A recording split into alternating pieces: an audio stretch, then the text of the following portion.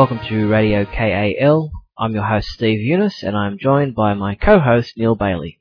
Hey Steve! Here we are once again for another episode of Radio KAL, and the most obvious topic we should discuss in this show is the teaser trailer for Superman Returns. I think for a teaser, it was pretty much exactly what it needed to be. It lets people know there's a new Superman movie coming. It uses elements many will be familiar with, such as the Marlon Brando monologue, the John Williams music, while showing off a few visuals. It's a tease. It leaves you wanting more. Gotta say, I'm pretty impressed. There are a lot of naysayers on our comment boards and on boards across the net. I saw some Ain't It Cool News that were pretty pessimistic, but when are they not there? But I remember a similar process for another movie. You know what that movie was, Steve? No idea. Which movie are you thinking of? I mean, every other stinking movie in existence! It doesn't matter what the movie is. People tend to tear it down right before they pay a good hunk of money to see it, and I think that's exactly what's going on here. What makes this a particular target is the fact that it's a superhero movie and it's Superman, the superhero. That said, I think there's a grain of truth to every criticism, so I figured it might be good to address some of the positives and negatives of the trailer, even though I'm mostly in the positive camp, obviously.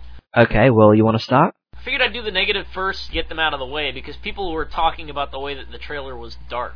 I see it in two different ways that they can mean that, meaning that the atmosphere was dark, and I don't see that at all, mostly because of the fact that a lot of scenes take place during the day and are brightly lit. The people looking up, notably, in the cornfields, and heck, Superman flying into the frickin' sun. But there are a few scenes that do take place at night, so of course they're going to be dark. Or in space, that's going to be dark. And a lot of people were saying that the costume itself was a bit dark. That was the second way. They want a more optimistic look to Superman. And this I can see a little bit, but mostly I realize that we're looking at less than 30 seconds, give or take, of the suit in action, and that, at that, both scenes are set at night.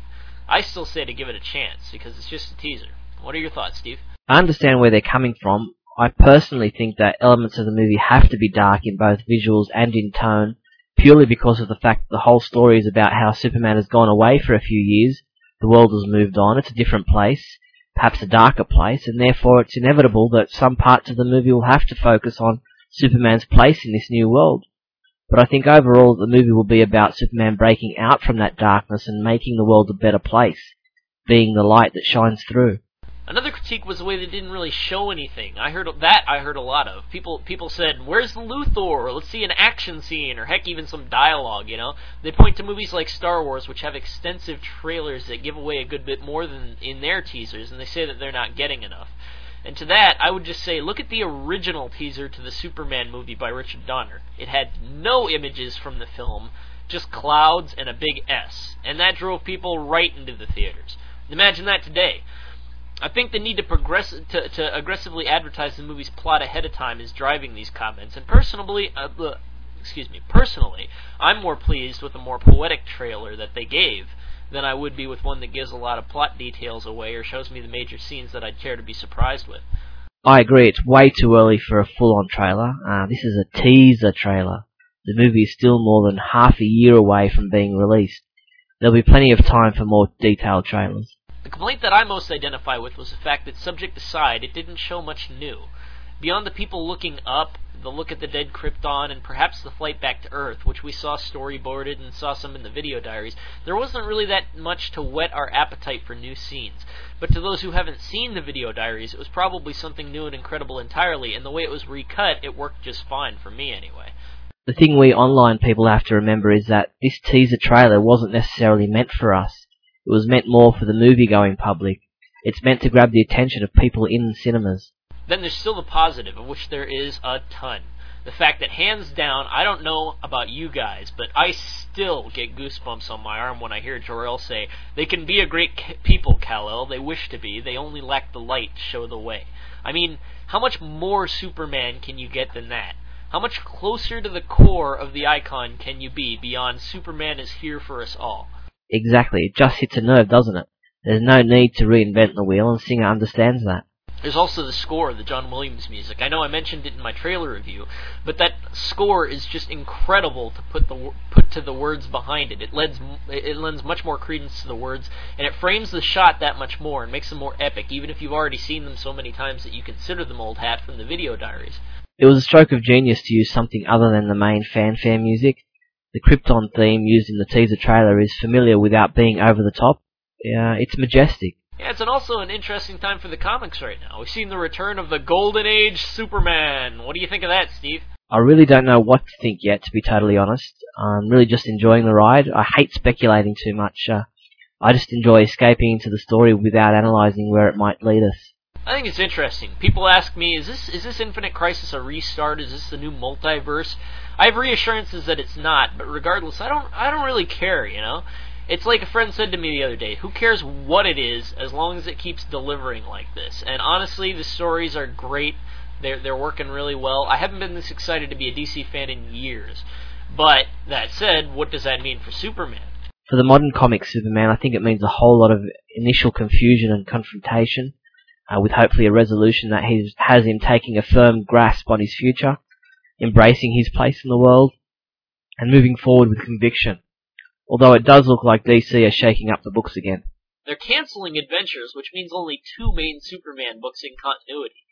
Superman Batman, unless it changes, usually tends to happen at some in-between time, and it's not lined up with the other books, instead of in the old universe where continuity books bounced off each other. It used to be Action Adventures, Man of Steel, and Superman all at least carried some kind of a line between them. It's like they've made the DC universe coherent and continuity focal, and removed a lot of that from Superman somehow. It's kind of a weird trade-off, given that none of the titles really share a thread beyond Infinite Crisis. I don't know how to look at it yet, because I have to see it play out a little bit. There's All-Star, and there's Superman Batman, there's Action, and there's Superman, and it's still in flux. There's still a lot of Superman comic books out there. It's not as much the old universe. It kind of is ultimatizing itself a little bit. But, it's like my comic book shop owner said, they just do that, and then eventually the demand for the old kind of stories will come back, and it's cyclical. I say give it a chance. What choice do we have? It's always sad to see a Superman book cancelled. I think that's, 3 titles in recent memory? Man of Steel, Man of Tomorrow, and now Adventures of Superman.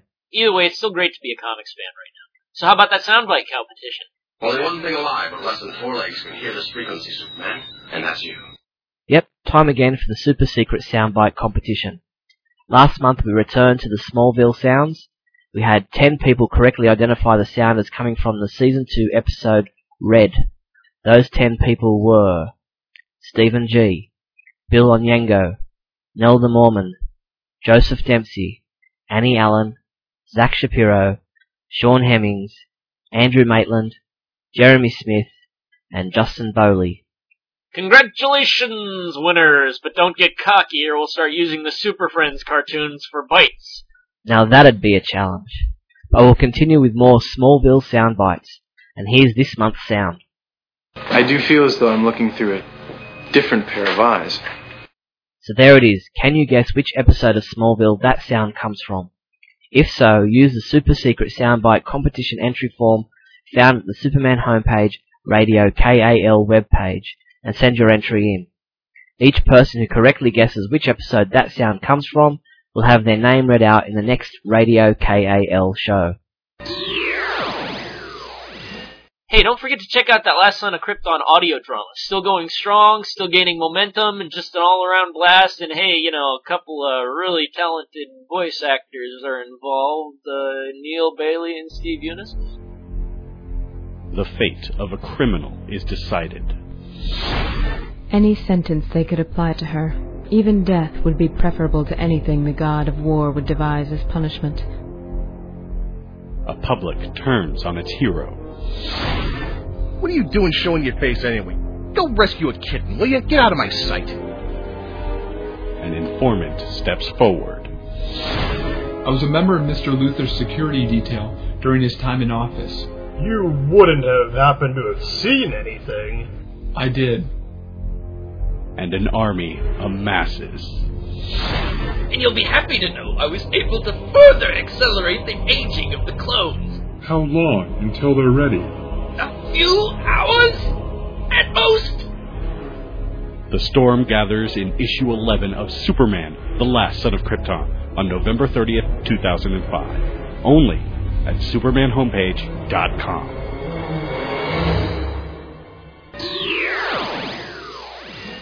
You may recall that last month we launched a new segment, the Brainiac Brain Teaser. Last show's Brain Teaser was all about Dan Turpin getting false information from Tommy, an Intergang member. As promised, here's the answer to that Brain Teaser. How did Dan Turpin know Tommy's information was false? Tommy was lying about the row of townhouses being numbered 748, 749 and 750. Odd numbers are never on the same side of the street as even numbers, so 749 would have been across the street from 748 and 750, making it impossible for Boss Moxie to be holed up in all three. So, on to a new Brainiac Brain Teaser. Remember, there's no actual competition for this segment, it's just a bit of fun for you to try your brain at. So here goes. A frightened Winslow Schott picked up the phone and asked Inspector Henderson to come to his home at once. The house was in darkness except for the light of several candles. As Schott explained the purpose of his call, he went to the fridge and withdrew a tray of ice. Dropping a cube in his drink, he began.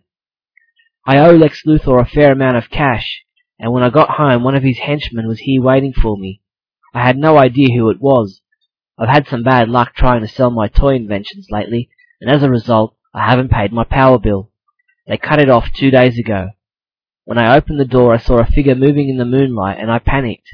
I swung and hit him. He fell back and hit his head on the mantel. He's lying on my living room floor. I think he's dead. Henderson interjected. You can stop the fabrication right there.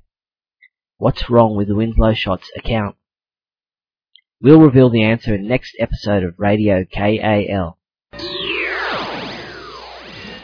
So what's the song this month, Steve? This month's song is an interesting one called Superman's Daughter by Sawyer Brown.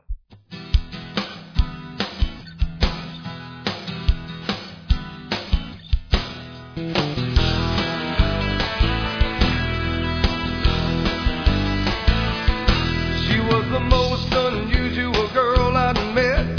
She stole my heart and she took my breath. She had these certain ways I didn't understand, and when I made my move to execute my plan, she was leading me like a lamb to a slaughter. You don't mess around with Superman's daughter. Superman's daughter got a loose and keel. She got an X-ray eye, she got a heart of steel. When she fell in love, I never would have caught her if I'd only known she was Superman's daughter.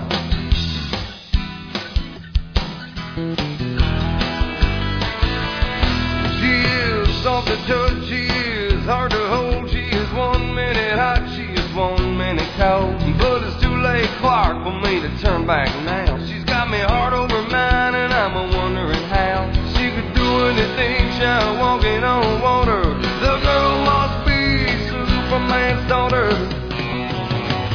Superman's daughter got a looks that kill. She got an X-ray eye, she got a heart of steel.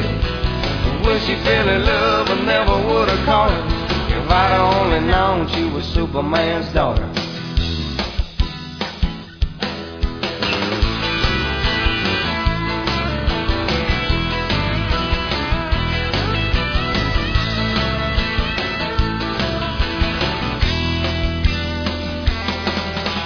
Superman's daughter got a looks that kill. She got an X-ray eye, she got a heart of steel. When she fell in love, I never would have caught her if I'd only known she was Superman's daughter.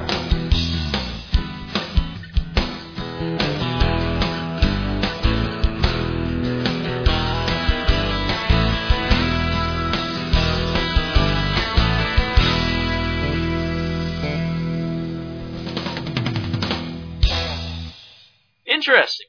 That's the show. Hope you've enjoyed this episode of Radio KAL. Join us again next month for our final show for 2005. I'm Steve Eunice. I'm Neil Bailey. You stay classy, Garth Bailey. And by the way, it's okay if you don't get that one. You've been listening to Radio KAL on SupermanHomepage.com.